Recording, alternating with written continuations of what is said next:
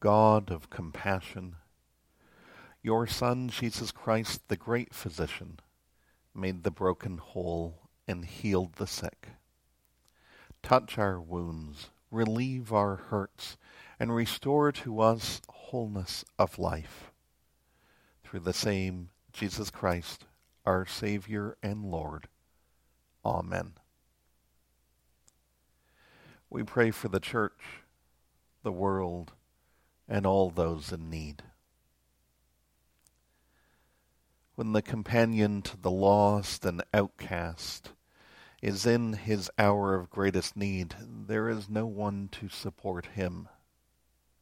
Have mercy on us, O God, for our rejection of your Son.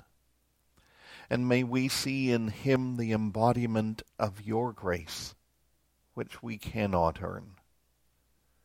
When disaster strikes and we are at its mercy, nature can seem cruel.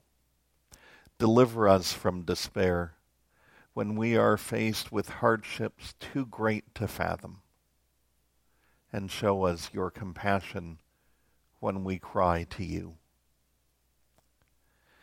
We have come to the darkest moment of this somber season, O Lord. May we not turn away from you in your hour of death and suffering, but turn our hearts with gratitude toward your cross.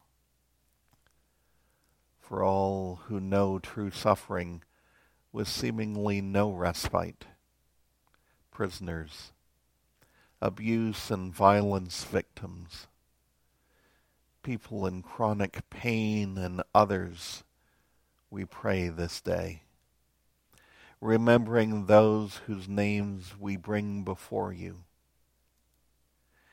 especially all healthcare workers, the Caldwell family, Carolyn, Celeste, Colleen, Frida, Hedda, Ingo and Sandra, Irene and Brooke, Jeff and Carmen, Jesse, Julie, Karen, Lori and Ed, Mackenzie, Moira, Nadia, Natalie, Nero, Philip, Ray, Roger, Rose and Herman, the self-employed who are facing the stress of severely reduced income as the virus impacts their business, Shelley, Sydney,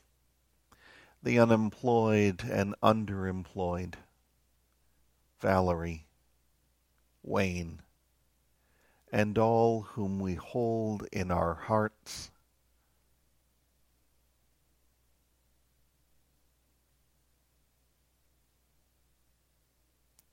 We remember Mikhail Agricola, Bishop of Turku, and all who work to spread your gospel and reform your church.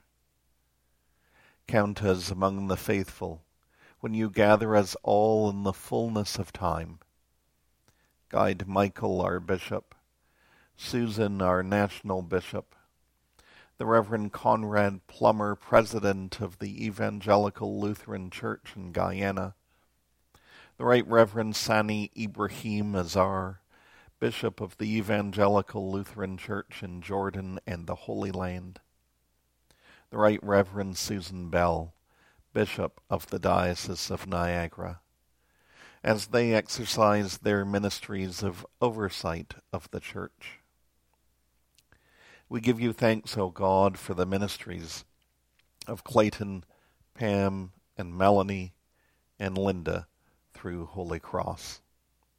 May their lives inspire this congregation to be continually moving forward and meeting the needs of the communities in which we live. For all which we ask and for all which we do not know how to ask, we pray this day, trusting only in your unfailing mercy, through the gift of your Son, Jesus Christ. Amen. If you wish to add names to our prayer list, then please do send them to prayers@holycrossburlington.ca.